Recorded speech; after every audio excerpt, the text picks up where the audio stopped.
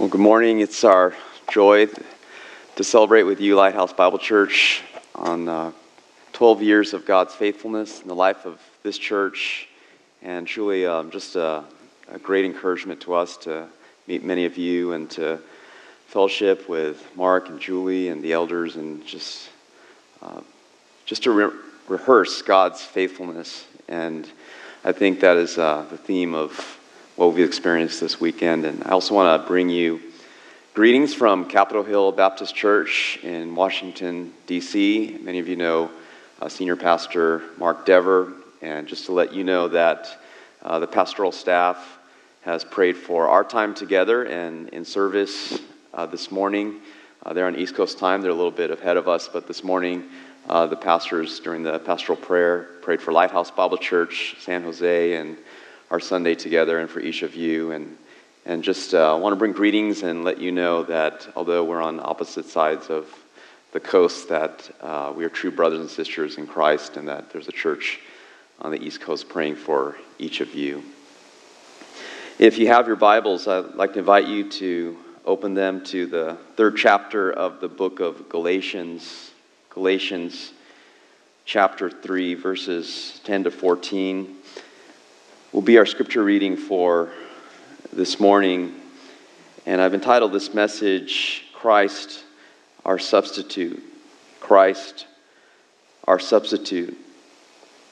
Whenever I have the opportunity to preach God's word, I'm especially drawn to passages of scripture which speak to the person and the work of the Lord Jesus Christ.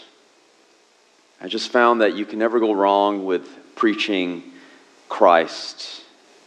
He is the subject who needs no introduction. He is the theme which addresses every issue and every struggle in life. Christ is the great subject which pleases God the Father and which brings the blessing of the Holy Spirit. And I would be bold enough to say that no matter where you are this morning, no matter what you are struggling with, no matter what you are going through, that your great need and mine this morning is to see Christ and to behold His glory as revealed in the Scriptures. The St. Robert Murray McCheyne once counseled believers in this way. He said, "For every look at yourself, take 10 looks at Christ. Let your soul be filled with a heart-ravishing sense of the sweetness and excellency of Christ and all that is in Him." And that is our prayer this morning as we look at God's Word, that we see Christ and turn our eyes upon Him. So let me read from Galatians chapter 3, verses 10 to 14. And I'll be reading from the English Standard Version translation of Holy Scripture. The Apostle Paul writes this, "For all who rely on works of the law are under a curse. For it is written, 'Cursed be everyone who does not abide by all things written in the book of the law and do them.' Now it is evident that no one is justified before God by the law. For the righteous shall live by faith. But the law is not of faith. Rather, the one who does them shall live by them. Christ redeemed us from the curse of the law by becoming a curse for us. For it is written, 'Cursed is everyone who was hanged on a tree,' so that in Christ Jesus the blessing of Abraham might come to the Gentiles, so that we might receive the promised Spirit through faith." This is God's Word. John Stott has observed in his book, The Cross of Christ, that every religion and ideology has its visual symbol. The lotus flower is associated with Buddhism. Modern Judaism employs the so-called Star of David. Islam is symbolized by a crescent, and the Marxist hammer and sickle represent industry and agriculture. And Stott notes this, that Christianity is no exception. The chosen symbol is a simple cross. Christians commemorate as central to their understanding of Jesus, his death on a cross. The cross is the symbol of the Christian faith. We are reminded of this, are we not, every time we come to worship? At the center of our worship center this morning is not a picture of a fish, not a picture of a dove. It is a picture of a cross. Because the cross is central to all that we believe as Christians. The Apostle Paul said in Galatians 6 verse 14, "But far be it from me to boast except in the cross of our Lord Jesus Christ, by which the world has been crucified to me and I to the world." Have you ever stopped to think about how amazing that statement is? The cross was an instrument of execution and death. The cross signified the cursing of God in the Old Testament economy. The cross was the symbol, the emblem of sorrow and shame, and yet Paul says that the cross has become my boast. It is the grounds of my joy and my confidence as a believer in Christ. And yet you and I know as believers that this is true. That somehow this emblem of sorrow and shame and cursing and death has become our joy. And we long to linger at the foot of the cross and behold the message of Christ and Him crucified. C.H. Spurgeon said this, "Oh, give me the story of the cross. Go live on Calvary, ye saints. As you linger there, your meditation on your Lord shall be sweet." This morning, I would like for us to behold the wondrous cross upon which Christ has died, that we may understand the breadth and the length and the height and the depth of the love of Christ, which surpasses knowledge. In our passage, we find three essential truths which will explain to us the meaning of the cross of our Lord Jesus Christ. And truth number one is the curse of the law.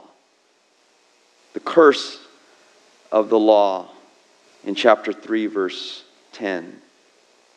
Apostle Paul says, "For all who rely on works of the law are under a curse. For it is written, cursed be everyone who does not abide by all things written in the book of the law and do them." And Paul is writing to a group of churches, the churches of Galatia. He had founded these churches on his first missionary journey. And these churches had been infiltrated by false teachers proclaiming what Paul calls a different gospel. These false teachers, who are known as the Judaizers, were adding the requirement of works to the gospel of grace. They were insisting that Gentile believers be circumcised according to the Mosaic law. They were essentially saying that in order to be justified, one had to add works of the law to the gospel of grace. And Paul, in the strongest terms, says that the gospel of these false teachers is no gospel at all. He denounces their teaching in the strongest of terms in chapter 1, verse 8. He says, "But even if we or an angel from heaven should preach to you a gospel contrary to the one we preach to you, let him be accursed." Paul writes the epistle of Galatians to assert this truth that man is justified by grace alone, apart from the works of the law. He writes this epistle to communicate the great and central reality of the gospel, that we are justified by grace alone, that our salvation is received through faith alone, that it is solely on the basis of Christ's work alone, and that it is all to the glory of God alone. In chapter 3, Paul appeals to the patriarch Abraham to support his thesis that justification is by grace alone, received through faith alone, not by keeping the works of the law. In chapter 3, verse 6, Paul says, just as Abraham believed God, and it was counted to him as righteousness, know then that it is those of faith who are the sons of Abraham. And he presents to the Galatian churches this great reality of justification by grace alone, through faith alone. In verse 10, Paul says the same thing from an opposite perspective. He says that justification is not by works of the law. Read that verse with me in verse 10. Paul says, for all who rely on works of the law are under a curse.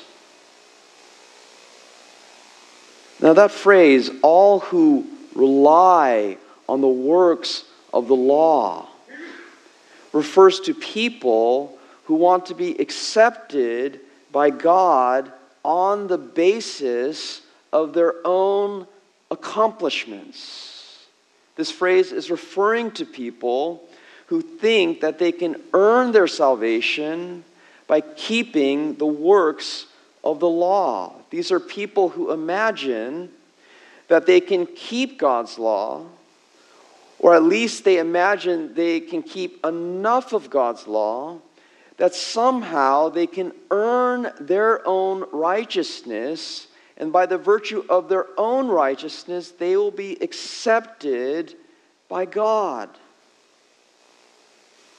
These are people like the Pharisee in Luke 18, who stood before God and said, God, I thank you that I'm not like other men, extortioners, unjust, adulterers, or even like this tax collector. I fast twice a week.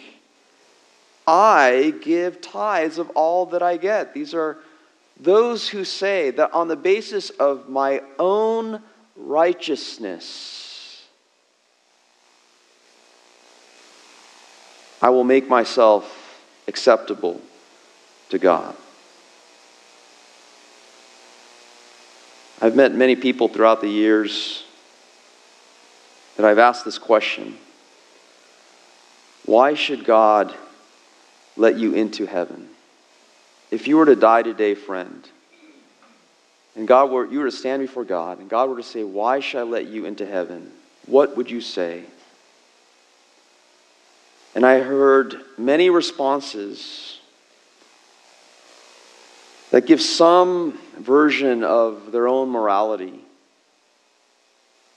some variation of works that they have done, laws that they have kept. I've been a good person. I've tried to live a good life. I've raised a family. I've worked a job. I've paid my taxes. I've served the community. I've tried my best. Surely I have done enough that when that day comes, God will accept me into heaven. And what the Apostle Paul says is the very opposite. He says, all who rely on the works of the law are under a curse.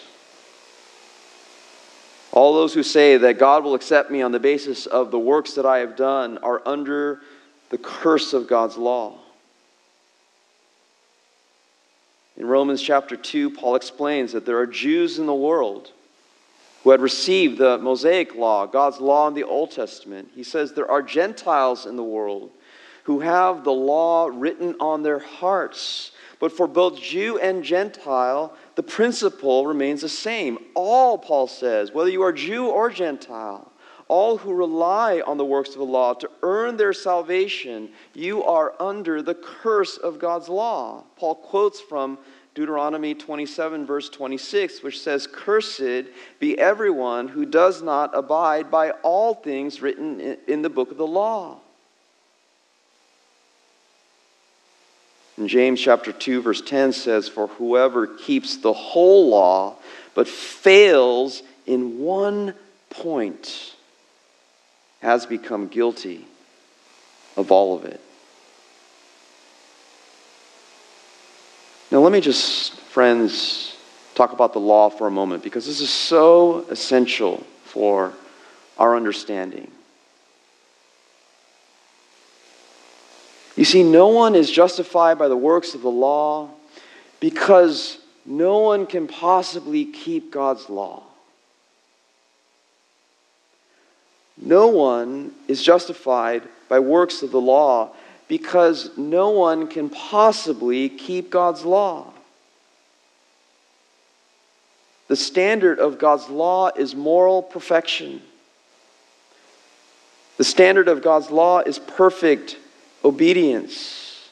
Paul said in Romans 3, verse 19, "Now we know that whatever the law says, it speaks to those who are under the law, so that every mouth may be stopped, and the whole world may be held accountable to God. For by works of the law, no human being will be justified in His sight, since through the law comes the knowledge of sin." You see, the law does not care about our good intentions. The law of God does not grade us on a curve. The law of God does not say to us, "Good try" or "good effort." If you read the Old Testament, there's a whole category in the Old Testament dealing with unintentional sins. You see, the law condemns you and I for doing wrong when we mean to do what's wrong, and the law of God condemns us for doing wrong even when we meant to do what is right. The law condemns our sins of attitude. The law condemns our sins of action. The law holds up this perfect, unrelenting standard. You must be perfect. And if you fail at one point of the law, you're guilty of failing all of it. And you are placed under the curse of God's law. No man can possibly keep God's law. Instead, Paul says that through the law comes the knowledge of sin. Now, some people say, "Well, Dan, that's all Old Testament stuff, right? I mean, the Old Testament was all harsh and gloom and doom and justice and wrath, but once Jesus came, it was all sunshine and light." And some people might say, "Dan, when you read the Old Testament, yeah, the law is very demanding, but what Jesus did when He came is He basically said, all that Old Testament law stuff, let's just relax and just forget about it.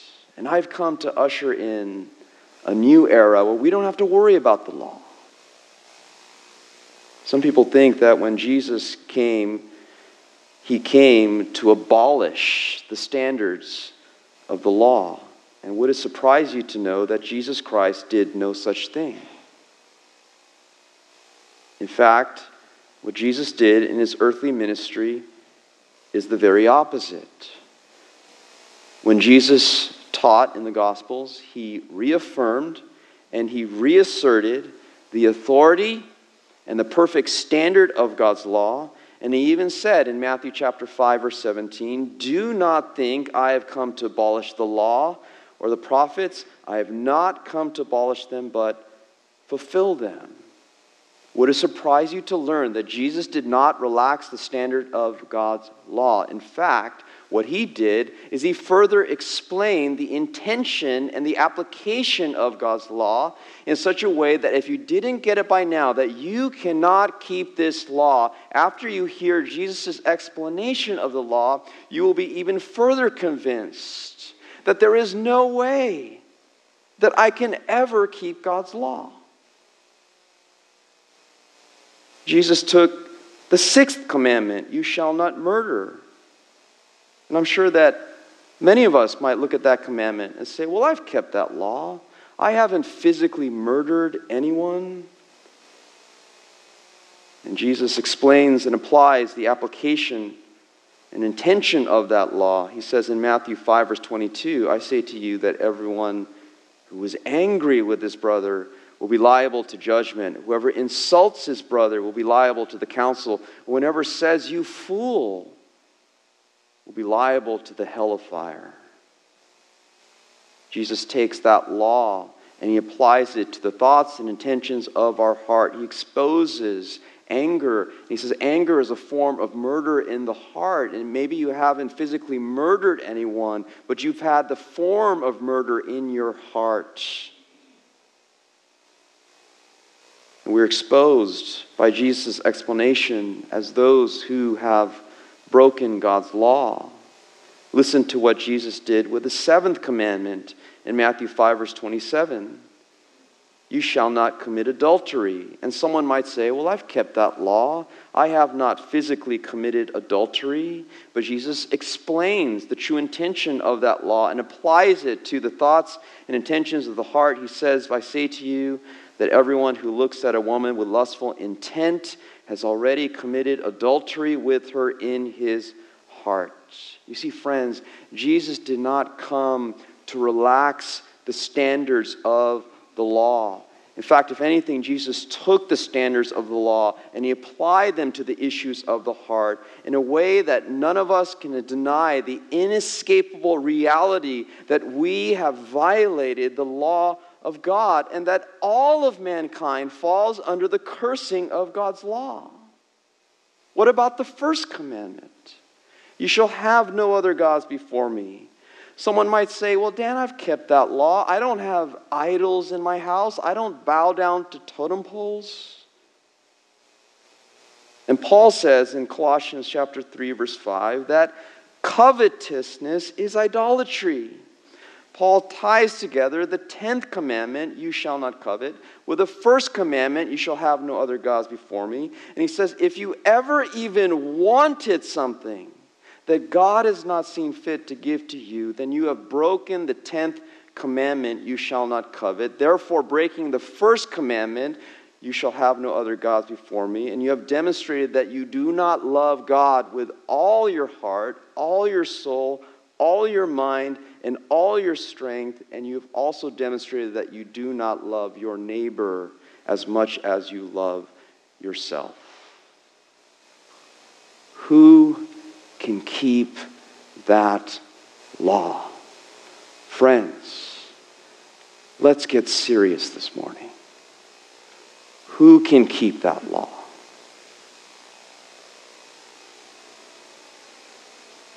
Is it any wonder that Paul looked at the 10th commandment, you shall not covet, and he said in Romans 7, I looked at that law and I died. I died. There's no way. I'm condemned. I am a law breaker. Listen, Paul was a Pharisee of Pharisees. If there was any man who could have earned his own righteousness before God by keeping God's law, it would have been the Apostle Paul. And yet he says, there's no way you can look at that law and say, I've kept that my whole life, and I've kept that perfectly. Is the problem with the law? May it never be. Romans 7, verse 12, the law is holy, and the commandment is holy and righteous and good. The problem is not with the law of God. The problem is with us. The problem is with our sin. Did you know that the law doesn't care if you like it or not? The law doesn't even care if you believe in it or not. You steal $100,000 from your company, embezzle money. They have all the records. You stole the money. You stand before the judge. The judge says, you have broken this law. And you give this wonderful postmodern response. Well, judge, that's what the law means for you. That's not what the law means for me. I have my own interpretation of God's law. I know, judge, that you have your own law, and I'm glad it works for your life. What's that judge going to say to you? Probably not only give you a harsh sentence, but give you another sentence for just being annoying in the courtroom. The law doesn't care about your personal feelings. And the law doesn't even care if you think that it's fair. As one commentator has said, the law of God demands perfect compliance, refuses to accept good intentions, accepts no payback plan. The law produces shame and guilt and remorse and sorrow and fear and pain and futility and hopelessness. Why such harsh language? It is for this reason, friends. The Apostle Paul in Galatians chapter 3 is trying to shatter the delusion that so many are under, that there are people in this life who say that they can earn their own righteousness before God. He is trying to get rid of this notion that somehow, some way you can do enough, earn enough, work enough, achieve enough, that you can commend yourself to God on the basis of your own righteousness. He says all who seek to keep the law and gain righteousness through the law are under a curse. And he says in verse 11, now it is evident that no one is justified before God by the law, for the righteous shall live by faith. And friends, I say to you that we will never treasure the cross until we come to terms with the standards of God's law. We will never marvel at the love of our Savior until we understand what He has saved us from. You see, when you relax the standards of God's law, when you diminish God's law, and when you put it into a form that you say people can keep this, then you end up with a gospel which says that Jesus has come in order to make you feel better about your life. Jesus has come to be your life coach. Jesus has come to be a personal trainer or a motivator to help you reach your goals. But when we lift high the holy law of God, we realize that our greatest need is not a life coach or a motivator or a personal trainer. We realize that our greatest need is we need a Savior. We need one to save us from the curse of God's law. So the first essential truth we see in this passage is the curse of God's law. There's a second essential truth, and that's the curse of the cross. The curse of the cross, verse 12, Paul says, the law is not of faith. Rather, the one who does them shall live by them. And then in verse 13, he makes this glorious statement. And I love how verse 13 begins. It begins simply with Christ. Christ. Notice, no conjunction in verse 13. There's no introduction needed. You don't really need to ease him into a conversation. There's all this talk about the law and sin and cursing and death and condemnation and wrath. And then in verse 13, there's Christ. Christ. And the introduction of Christ changes everything in this passage. Paul introduces the great news of the gospel. Christ, verse 13, redeemed us. And here we have the language of redemption, the payment of a price. In this context, Paul is speaking of the price that was paid at Calvary, which was a ransom payment of infinite value. Christ shed his blood to save us from our sin. 1 Peter 1 verse 18, you were ransomed from the futile ways inherited from your forefathers, not with perishable things such as silver or gold, but with the precious blood of Christ, like that of a lamb without blemish or spot. Here we find Christ presented not as the great life coach. He is presented not as the great motivator. He is presented not as the great personal trainer to help you reach your goals in life, but he is presented as the great Redeemer, the Lamb of God who takes away the sin of the world. In this passage, Christ is presented as the great Redeemer, and in this passage, Christ is presented as the great lawkeeper. You see, friends, let me tell you something about the Lord Jesus Christ. Jesus Christ is the only man. He is the only man who has ever lived, who has perfectly kept the law of God. Jesus Christ was fully man, and he was fully God. Full sinless humanity joined inseparably with full eternal deity, two distinct natures in one person. And as a man, he lived on this earth and he perfectly kept the holy law of God. Jesus Christ never sinned once. He never sinned unintentionally. He never sinned intentionally. He never did anything that he shouldn't have done. He never failed to do what he should have done.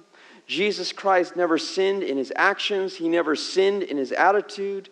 Jesus Christ never failed to love the Lord his God with all his heart, soul, mind, and strength.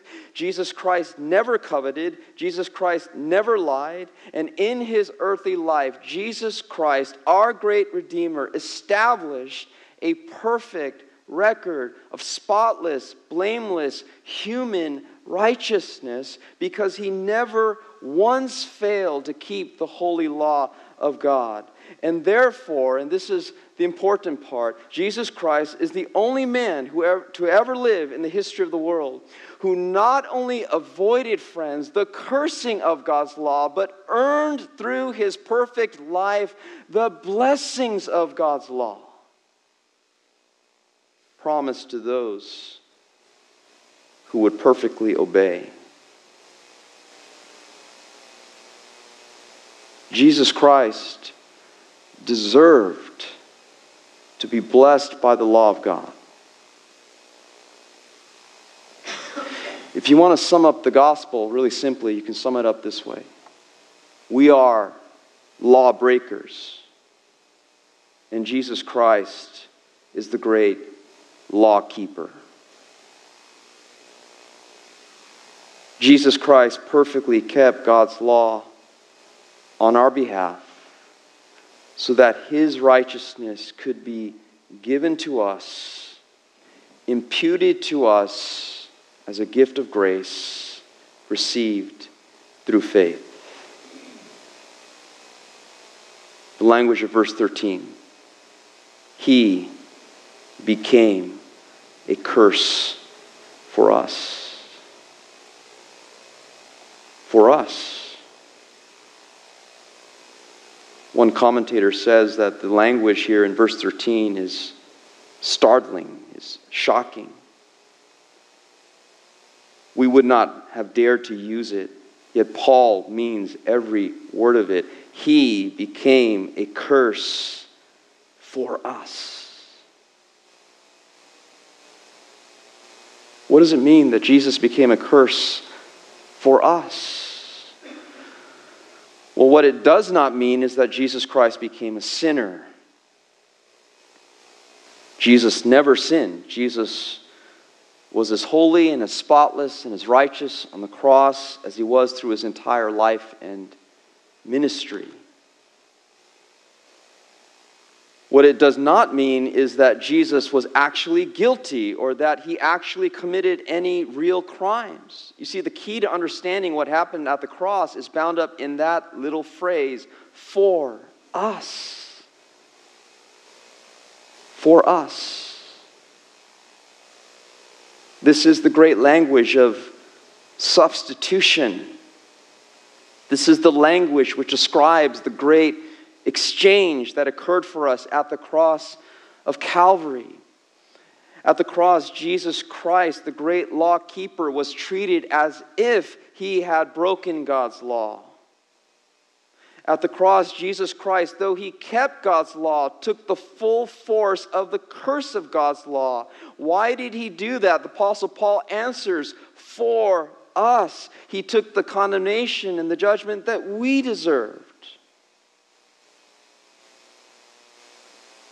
At the cross, the great law keeper is cursed.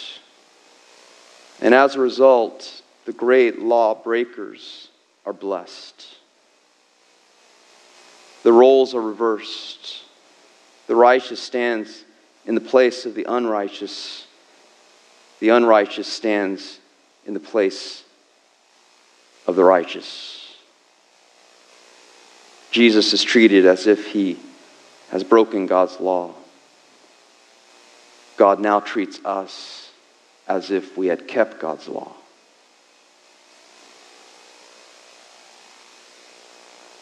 Have you ever studied the concept of substitution in the Scriptures? Just read your Bibles, and as you do so, Old Testament and New Testament, just keep your eyes open to this great and glorious theme of substitution, one standing in the place of another. And you'll find it all throughout the Scriptures. It is the central reality of the gospel.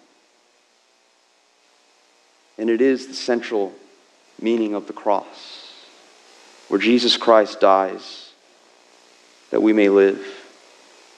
He is condemned that we might be blessed. He is forsaken that we might be accepted. 2 Corinthians 5 verse 21, for our sake he made him to be sin who knew no sin, so that in him we might become the righteousness of God. Righteousness of God.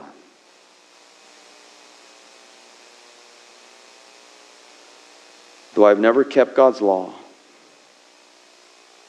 though I properly deserve the curse of God's law, through the work of Jesus Christ, my great Redeemer, the demands of the law are completely satisfied. They are satisfied. Do you believe that for your life, dear believer in Christ?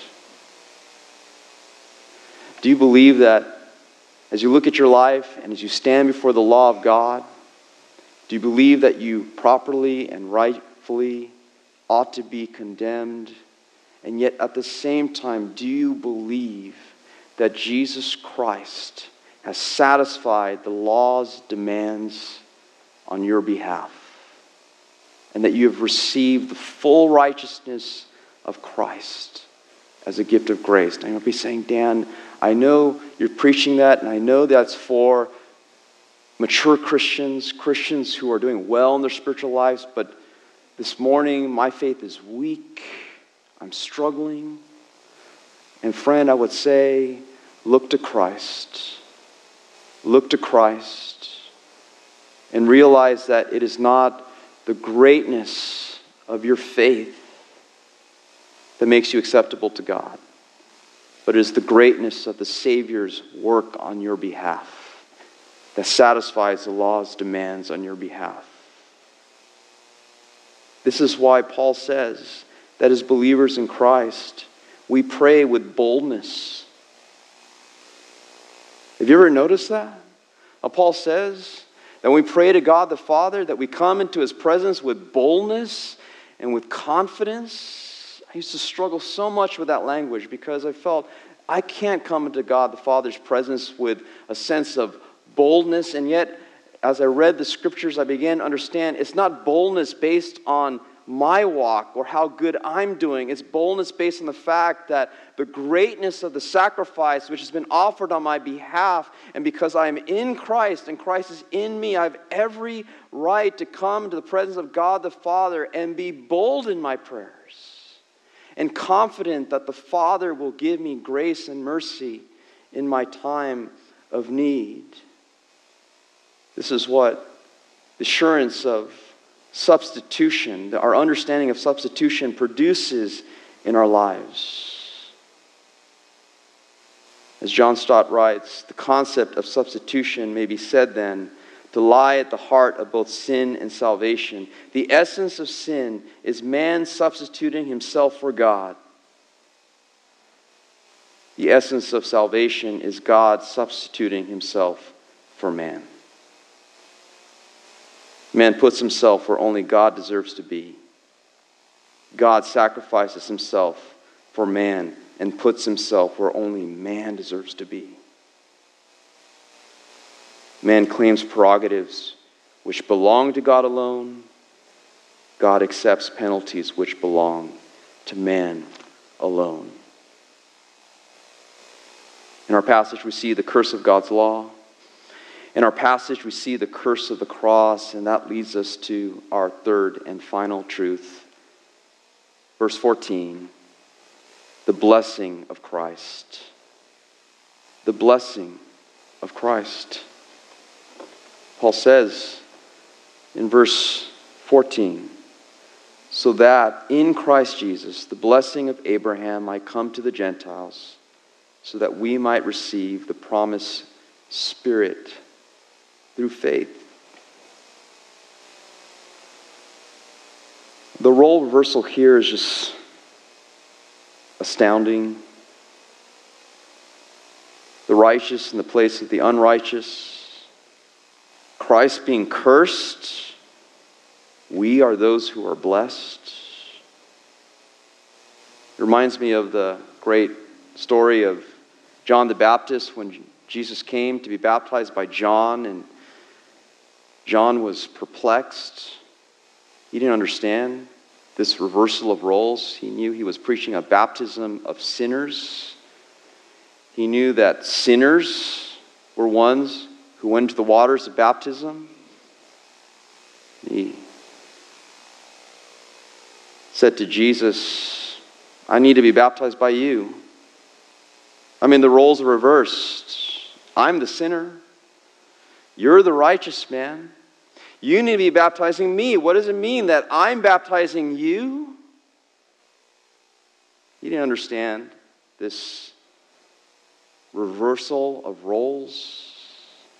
And yet we understand a similar sentiment when we look at the cross.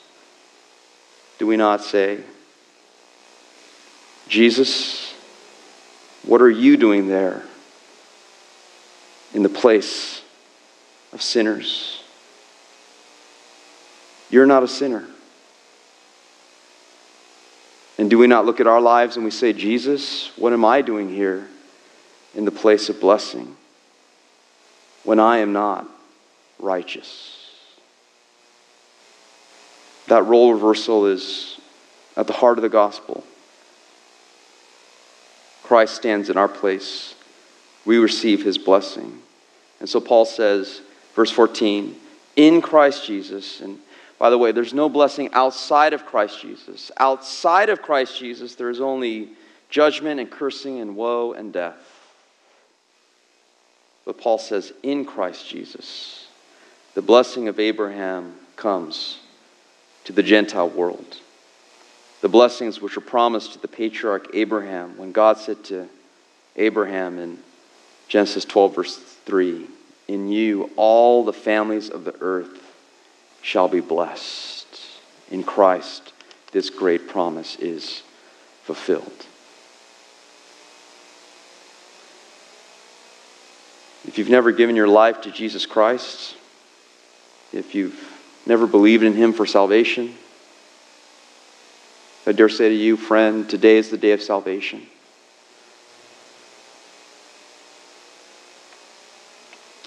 Today is the day you trade in your filthy rags of works righteousness.